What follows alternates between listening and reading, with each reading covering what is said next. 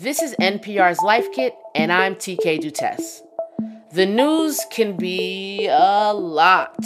Russia has sent troops into eastern Ukraine. Is this an act of war or the continuation of the same conflict that's been happening there for the past 8 years? Well, that's what the US Russia has, in fact, increased its troops by as many as 7,000 within the last several days.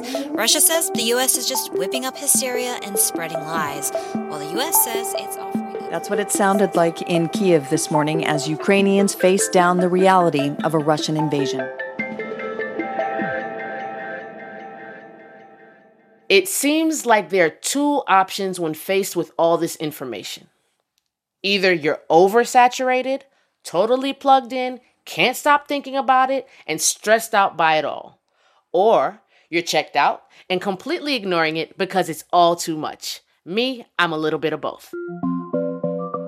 Yeah, I think we should just find a nice hole and, dig ourselves and just bury ourselves in the dirt for a while. That's Dr. Judson Brewer. He's the Director of Research and Innovation at the Mindfulness Center at Brown University and the Executive Medical Director of Behavioral Science at Sharecare. If you can't bury yourself in a hole, don't worry. He has some mindfulness tips to help you cope with the stress and anxiety of the never-ending news cycle. This comes down to understanding how our minds work. This episode of Life Kit, what's actually happening in your brain when you feel overwhelmed? How to combat the feeling of restriction, and some practical breathing techniques that can bring you back to the moment. Hey, Dr. Judd. Hey, TK. Nice to be with you today, and I really need your guidance on a couple things. Okay. So, the news, I'm scared, my nerves are frazzled, it's all coming at me in waves. And it seems like a really impossible time to start talking about or thinking about mindfulness. Is this even possible right now? So I would say one thing that we haven't been great at as a society is knowing how our own minds work. If we don't know how our minds work, we can't possibly learn to work with any of these things that you're talking about. So worry is actually a maladaptive mechanism of our brain that's kind of built on two components. One is kind of fear, and fear is generally helpful for survival, right? So if we learn to fear, our ancient ancestors learned to fear the saber-toothed tiger, whatever the proverbial animal was, right? It helped us survive for the future. So if we weren't afraid, we became lunch. So fear is actually helpful. Yet, and that's kind of our ancient survival brain. You can think of on top of our ancient survival brain, we've layered this new brain, literally called the neocortex. And it helps us survive in a different way through thinking and planning, okay? Now, in order to think and plan, we need accurate information.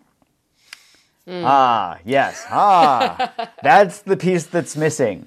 Yeah. So our brains simulate future scenarios based on past scenarios that we've been in and pair that with information. If we don't have accurate information, that thinking and planning part of the brain, it's still active. It's still saying, I'm going to do this. I'm going to do this.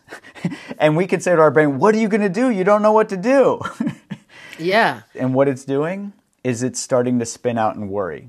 What does that do to our ability to remember? Because I'm finding I'm so scattered, more so than ever before. Is that part of we're so filled with worry thoughts that we don't have space to remember? Yes, I think there are two pieces there. We've got a part of our brain called the dorsolateral prefrontal cortex. It's involved in working memory. So working memory is like keeping things in mind if you're trying to remember a grocery list or something like that, okay? So you can think of that as analogous to a computer processor. So your computer has a certain amount of working memory space, right? RAM, right? Random access memory. And when that gets filled up, it can't take any more information. It can't hold any more information, and it tends to freeze. You get that spinning circle of, oh my goodness, this is not good. Yeah. Our brains are like that too. So if our brains are filled up with a bunch of worry, then trying to hold any other information in that space is it's not gonna go well. Okay. So my solution to all of this is to check out and not participate. Like lately, I've definitely been closing all the tabs on my computer, turning off, and just watching, like binging a show on TV. But really, what can we do if we want to stay informed without spiraling into this anxiety and fear and clogging up our brains with all this random access memory that, isn't helpful to us? So you can think of this, the first step is being able to map out these processes. And it's actually relatively simple. From a survival standpoint, it only has 3 core elements: a trigger, a behavior, and a result. So if the trigger is not feeling good, which can be any negative emotion, right? Because it doesn't feel good, the behavior is this tendency to go and check out, because our natural response is, oh, this is unpleasant, make it go away, okay? So that tendency then has a result. And if that result is rewarding in the sense of it feels better than sitting with that emotional, oomph, or that stuff that doesn't feel good, then we're actually going to get in the habit of doing these things. That's the first step, is just understanding the process. So if we can see how our minds work, only then can we start to work with them.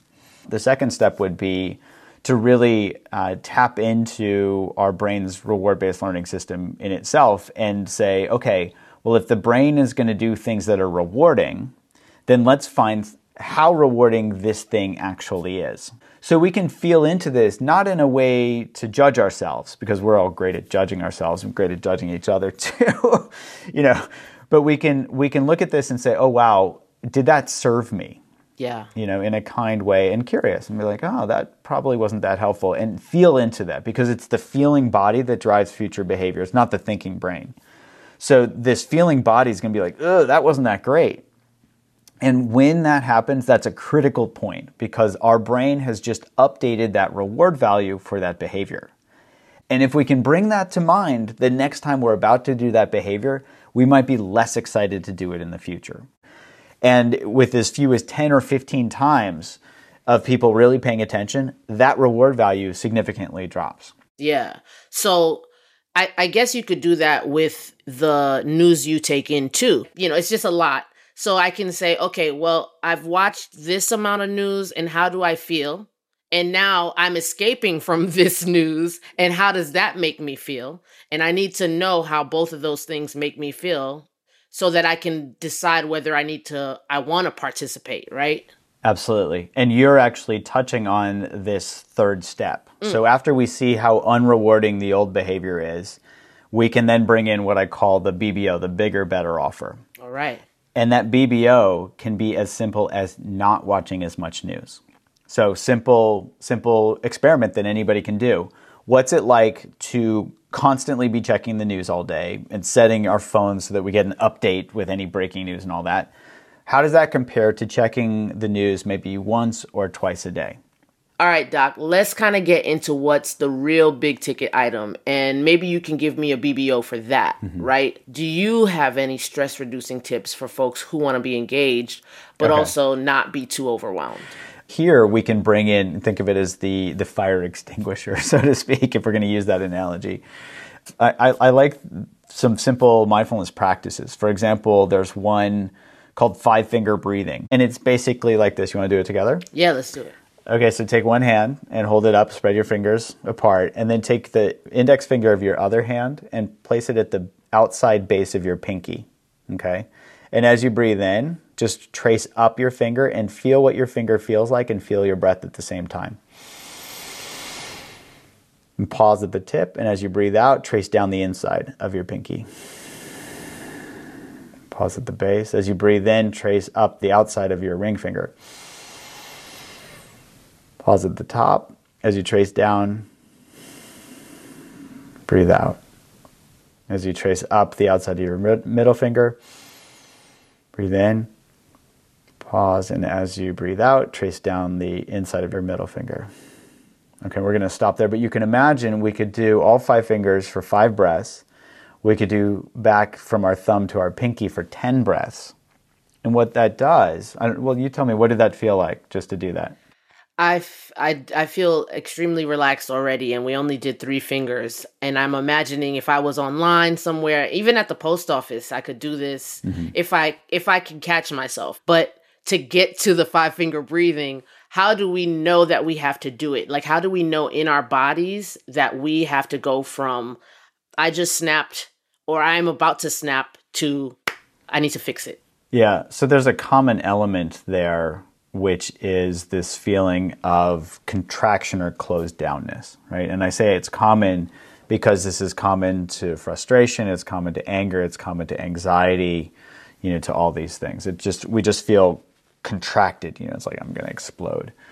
So at any level of contraction, we can kind of think of that as a mindfulness bell that says, ding, oh, I'm feeling contracted or I'm closing down. Right, even that act of closing down can be an awareness bell that says, hey, this might be a good time to bring in an awareness practice.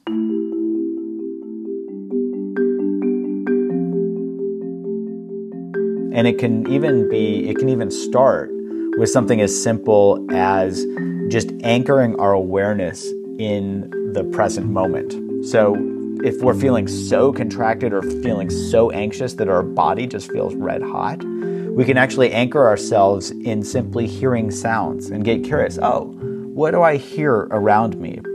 And that anchoring externally is still anchoring us in the present moment, but helps us anchor in a place where it's not that raging forest fire. Thank you so much. Thank you. So, to recap, step 1. Notice how you feel when you get riled up or feel anxious about the news, or really anything.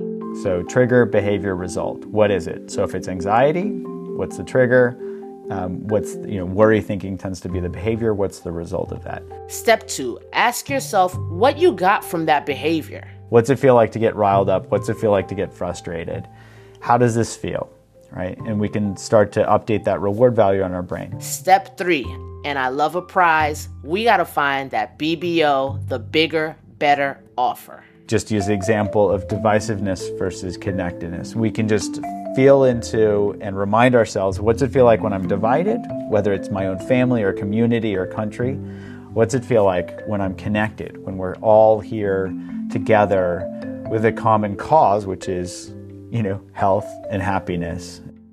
And finally, remember your 5-finger breathing.